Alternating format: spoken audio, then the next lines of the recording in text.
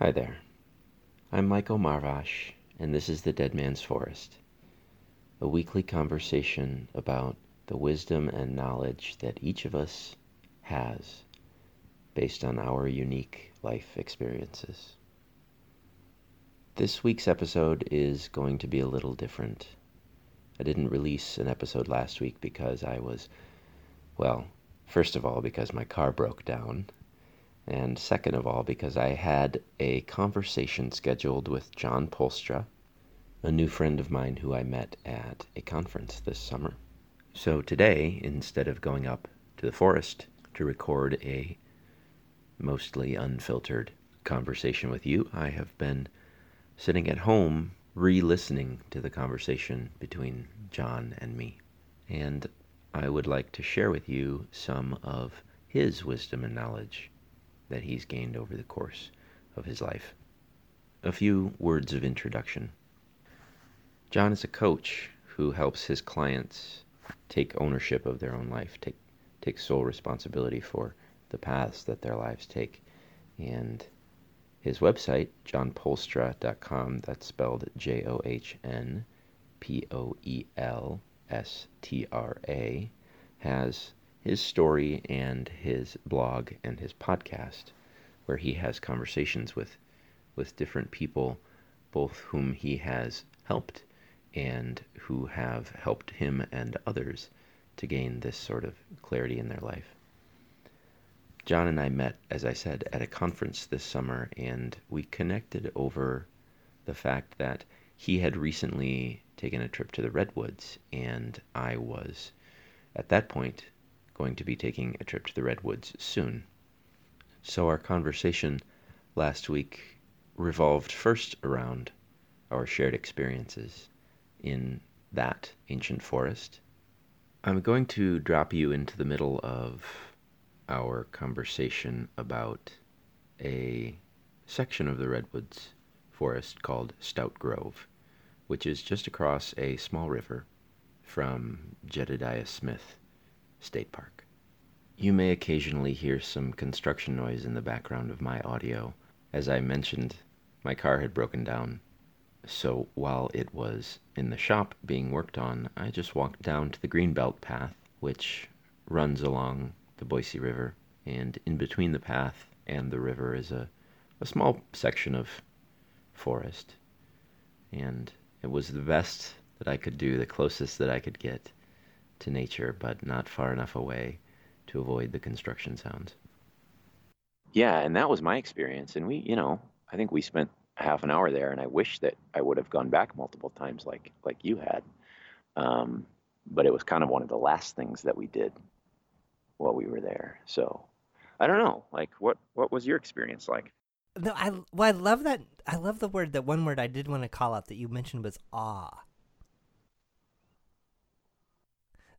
Like awe, and then yes, that it's kind of beyond us, which was that was the sense I had, was the sense of I don't know I guess the best way I could describe it is it felt like there was something beyond me, but it felt like there was and I'm not very woo-woo, but it felt like there was like a spiritual force there. It felt like there was something else was going on there than just me and trees and sun and air. There was something else going on, and I don't normally have that sensation, but I had that sensation there. Something else. Okay, that's an interesting way of putting it. Can you try and feel your way through that a little more? Like, what was the shape of it? It felt like there was a presence, like a Okay. presence or it was something that I couldn't, like it was something that I couldn't see, and it was something that I couldn't explain, but I could feel it. Like I could feel something. It's kind of, I guess maybe the best example would be, it's kind of like when you're home alone. Or I'm sorry, it's like when you come home and someone else is home and they're in the house somewhere, and you may know that they're there or they're not, but you just kind of sense that someone is here. Okay. It was that kind of sensation. But it Yeah. seemed weird to me because it's like, well, I'm just I'm just amongst these big trees in this forest, but I'm feeling something like this, and I don't normally feel things like this. Right. I hadn't thought about it exactly that way, like there's someone else in the room. Um, I think the way that I would describe that feeling, and it's similar to the feeling that I had when I was in the desert, is that we spend most of our days looking at the world around us from our own perspective and through our own eyes. And when we find ourselves in an environment where we cannot help but see that we're just this tiny little thing, whether that be on the side of a mountain in Death Valley or standing next to these massive trees in Stout Grove, we're almost able to like step outside of ourselves and see, I'm not the center of this like I feel like I am most of the time. I'm just one piece of this way bigger thing. And so maybe it's like feeling that bigger thing, like sensing it, almost being able to take the perspective of what is one of these trees experiences like, or what's this mountain's experience like, insofar as those things can have an experience. We don't know. Mm-hmm. After talking about our experiences in the redwoods, the conversation moved on to my experience in the desert.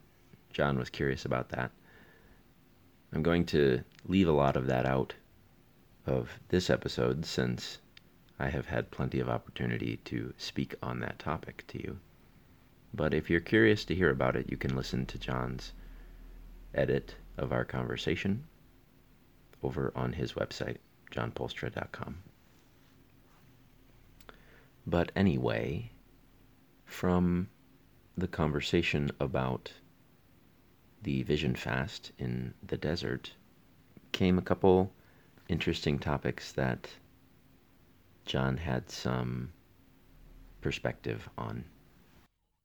Say more about your experience in the desert in terms of, like, so 4 days by yourself? Oh, yeah. I mean, there's no instructions, certainly. 3 days of preparation. And the biggest part of it, perhaps, is creating an intention statement that you take with you when you cross over into the thresholds. And the statement is always what you are committing to yourself and to the group to be when you come back. Whoa, that's powerful.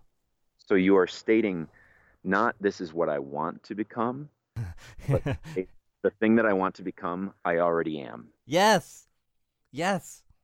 And then you cross the threshold, you kind of go into that spirit realm and you die to the person that you were. And when you return, you are reborn as the person that you have committed to be. Which, even though it may be a metaphorical or a spiritual death and rebirth, it's still a very powerfully emotional experience. Well, and I see that in my work, which is the most powerful stuff happens when either me or the people that I'm working with commit. And we can do all this dancing around of like, well, I don't know, or I'll know it when I see it, or I just need to be more courageous. But Right. It's like, no, when you make that commitment, that's when everything, I want to say that's when everything starts to change, but like that's kind of the genesis of, okay, things are going to be different. I don't know how I'm going to get there. I don't know the exact steps. I might have a process, but there's a sense of clarity that comes when you commit, even if you don't really know.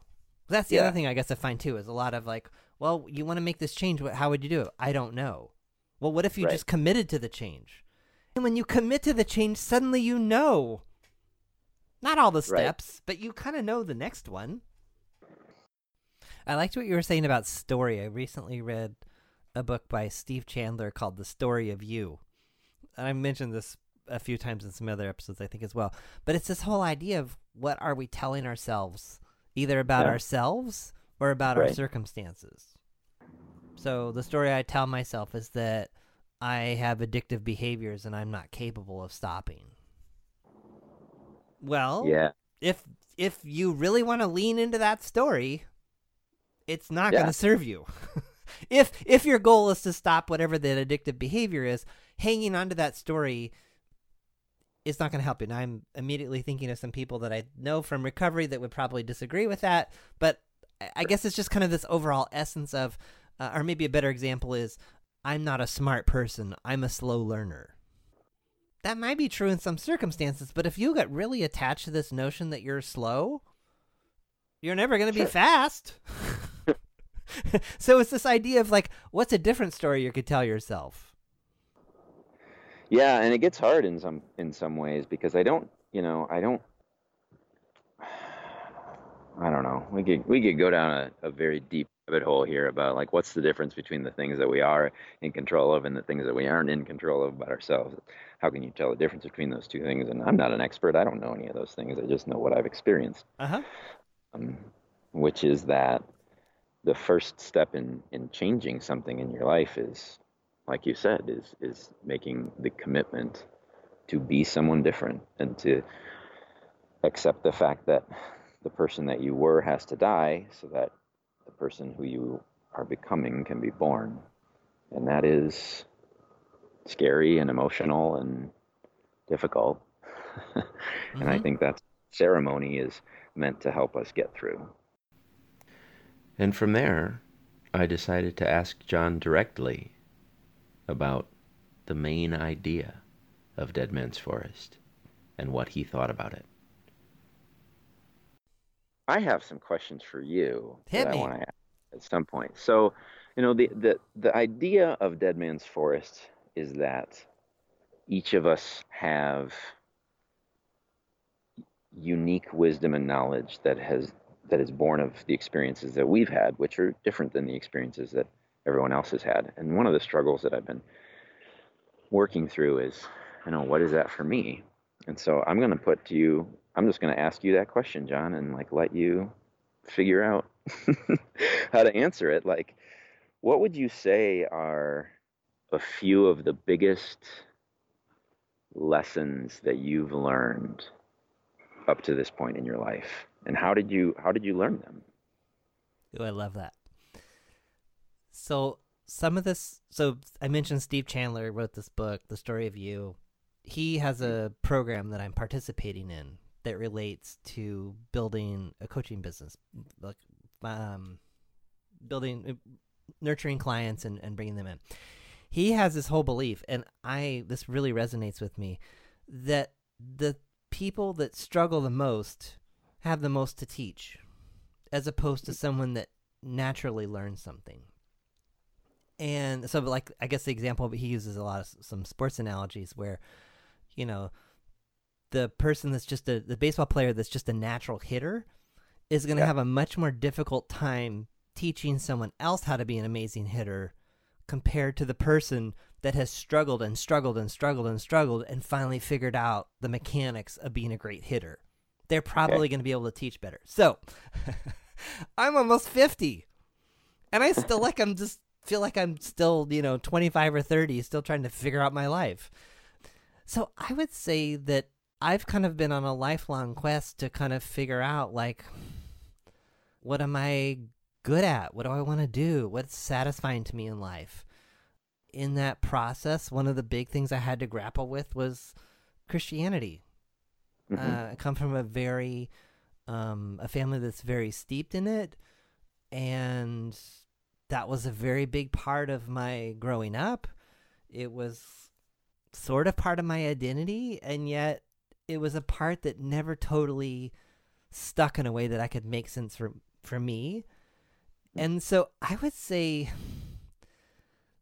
that's kind of forced me to go through the whole process of figuring out who I am and how I look at things and how does the world make sense to me and how do I make sense of the world and how do I decide certain things and how do I make certain choices and how do I make commitments? Do I make commitments based on what my subculture says, or Do I make choices based on who's going to smile or frown or be like, oh, I don't know where you're going to end up if you believe that or don't do this? So I really feel like just that grappling and that learning to live with the different tensions, figure things out. I have a lot of compassion and empathy for that process because I've spent a lot of time in it. I don't know that I'm ever going to be done with it. I would say I've got a lot more clarity now than I had before, and yet I still feel like I have a long way to go. And then, I can have the negative voices or critic in the back of my head saying, come on, man, you should have this figured out by now. Yeah. And learning to just say, well, maybe I should, maybe I shouldn't, but I'm going to do my best not to listen to that voice because it doesn't serve me. Even if it's true. Well, like, now what? You should have figured this out. Okay. Well, let's really live into that. That doesn't take me anywhere. It doesn't serve me. That's what I would say. So I feel like I've kind of covered a lot of different places of it, but feel free to refocus me or dig a little deeper in one of those areas. Yeah, it sounds like an acceptance of and a recommitment to the struggle to learn and to grow has been a big part of it for you. Yeah, and to the uniqueness of me. Like, this is me. Yeah. Like, full stop. Not like, right. This is me and there's something wrong with me that I didn't hear Jesus talk to me today, or I don't feel like God has led me to do something. I tried all this stuff and it didn't work. So yeah. Does that mean it's not true? No, I'm not saying that, but in this moment, it's not true for me. And that doesn't mean that there's something wrong or broken with me. It just means that this is where I'm at. And how can I remain open? How can I continue to explore? How can I be aware of my biases and my wounds and, the things that get in my way? So it sounds like for you, it starts with accepting who you are now so that you can focus on, what was it that you said, on learning the things that you want to learn? I don't think that's exactly what you said. Yeah, maybe it's just I guess what I really enjoy my work with the people that I do coaching with is really leaning in and helping them lean in to really accept them for who accept them as they are. And like one of the really core tenets of my coaching training is this notion that everyone is creative, they're resourceful, and they're whole. My background would say, well, you can't be whole because we're all sinful. We're all broken. Right. So you can't really trust yourself because, that part of you is broken. Which, that could be a whole nother conversation. But like to your whole thing about, is everyone always 100% the thing they're committed to? No. Right. Are we always like 100% resourceful? No. Are we always 100% creative? No. Are we always 100% whole? No. But if we hold that mindset towards ourselves and towards others, what's possible? Yeah. So what is for you, what motivates you? What I think the question I have is you talked about that struggle away from Christianity, specifically maybe as an example of struggling towards your ability to accept yourself. What was the motivation for that? Was there an experience or just kind of a general emotional pain that you had, or what? Well, I was in a relationship that was headed in a certain direction that I realized that was very involved in Christianity, and I realized that I couldn't fully embrace it in the same way that this other person did, and I was like, okay, this is telling me something. So I ended the relationship, and then I was about 5 years into my career, and there's this place called L'Abri Fellowship in Switzerland. They also have branches in Massachusetts and a few other places in the world. And their whole it's a Christian organization, but their whole notion is honest answers to honest questions. It's a very open place. They have perspectives and they take stands on certain things, but it wasn't like your typical, like the evangelical subculture that I grew up in, which was like, you need to believe this or you're hosed. you have to do these things or you're going to be in big trouble. It was a much more, where are you coming from? What are you thinking? How do you put this together? So that, I think that's kind of where that was part of the awakening of like, wait a minute, if I commit to this course of my life, this is going to take me in a certain direction, and it doesn't totally resonate with me in a way that I think that I'm going to be able to like embrace long term. And then where would that leave me? Okay, this doesn't seem like a good idea. And so I think that kind of sent me on the path of, okay, well, let me figure out what I do believe. Do I hang on to this? Do I throw it all away? Do I only keep part of it? And yeah, I'm still on that path. But I think I've also come to a place of not being so worried about figuring it out tomorrow. And so I think that has also helped inform my work around coaching, which is helping people figure out what they want. Like, who are they? What do they want to do? Where they're not. In other words, it was the same. I guess I was dissatisfied with my beliefs and with this thing that was supposed to be amazing and was supposed to work in wonderful ways that I didn't feel like was working that way for me. So in the same way, people with their lives are like, I want to be more satisfied. I want this to work. I want to enjoy what I'm doing. I want to feel like I'm contributing. So I guess in the same way, I enjoy really going deep with people and helping to figure those things out. Yeah, awesome. Because it sounds like, hey, I was dissatisfied in my life, and then I wrestled with these things, and now when I compare where I'm at to where I was, I'm using the word I, but I'm talking about you, so that's weird. But anyway, but now it sounds like you're a lot more satisfied. Yes, and I would also say that it's not perfect either. Like, there are different gradations or degrees. You can be satisfied with imperfection. Yes, well put. Well put. And on that note, maybe that makes for a good place to end here. An imperfect, imprecise ending, but in a way that we should probably wrap up. At this point, John asked me a question I hadn't anticipated, and I realized that I may not have shared the answer with you. And so I'm going to leave it in here just in case you get something out of the experiences that I had with my Vision Fast ceremony.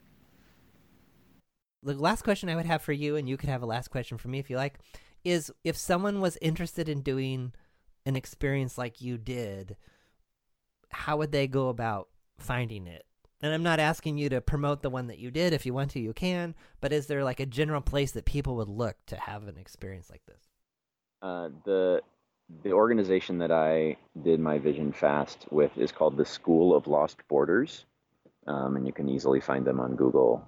And they are a fantastic group of people. It's not a big organization. They probably less than a dozen people work for them, but the guides that went with us and the emotional wisdom that they brought was phenomenal. I could not recommend them more highly.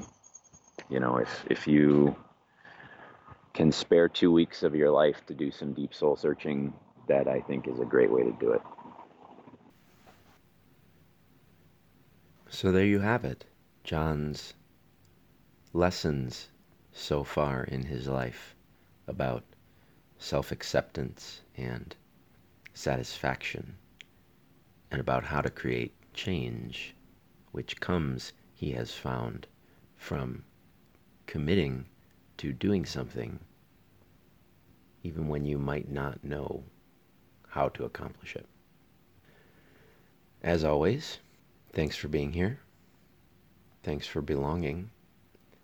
And if you have any thoughts, questions, or would like to have a conversation with me on Dead Man's Forest, please stop by my website, deadmansforest.org, and fill out the contact form at the bottom. And if you'd like to hear more of John Poelstra, stop by his website, John Poelstra, JohnPoelstra.com. POELSTRA.com. You can tell him I sent you. Thanks again. Bye-bye.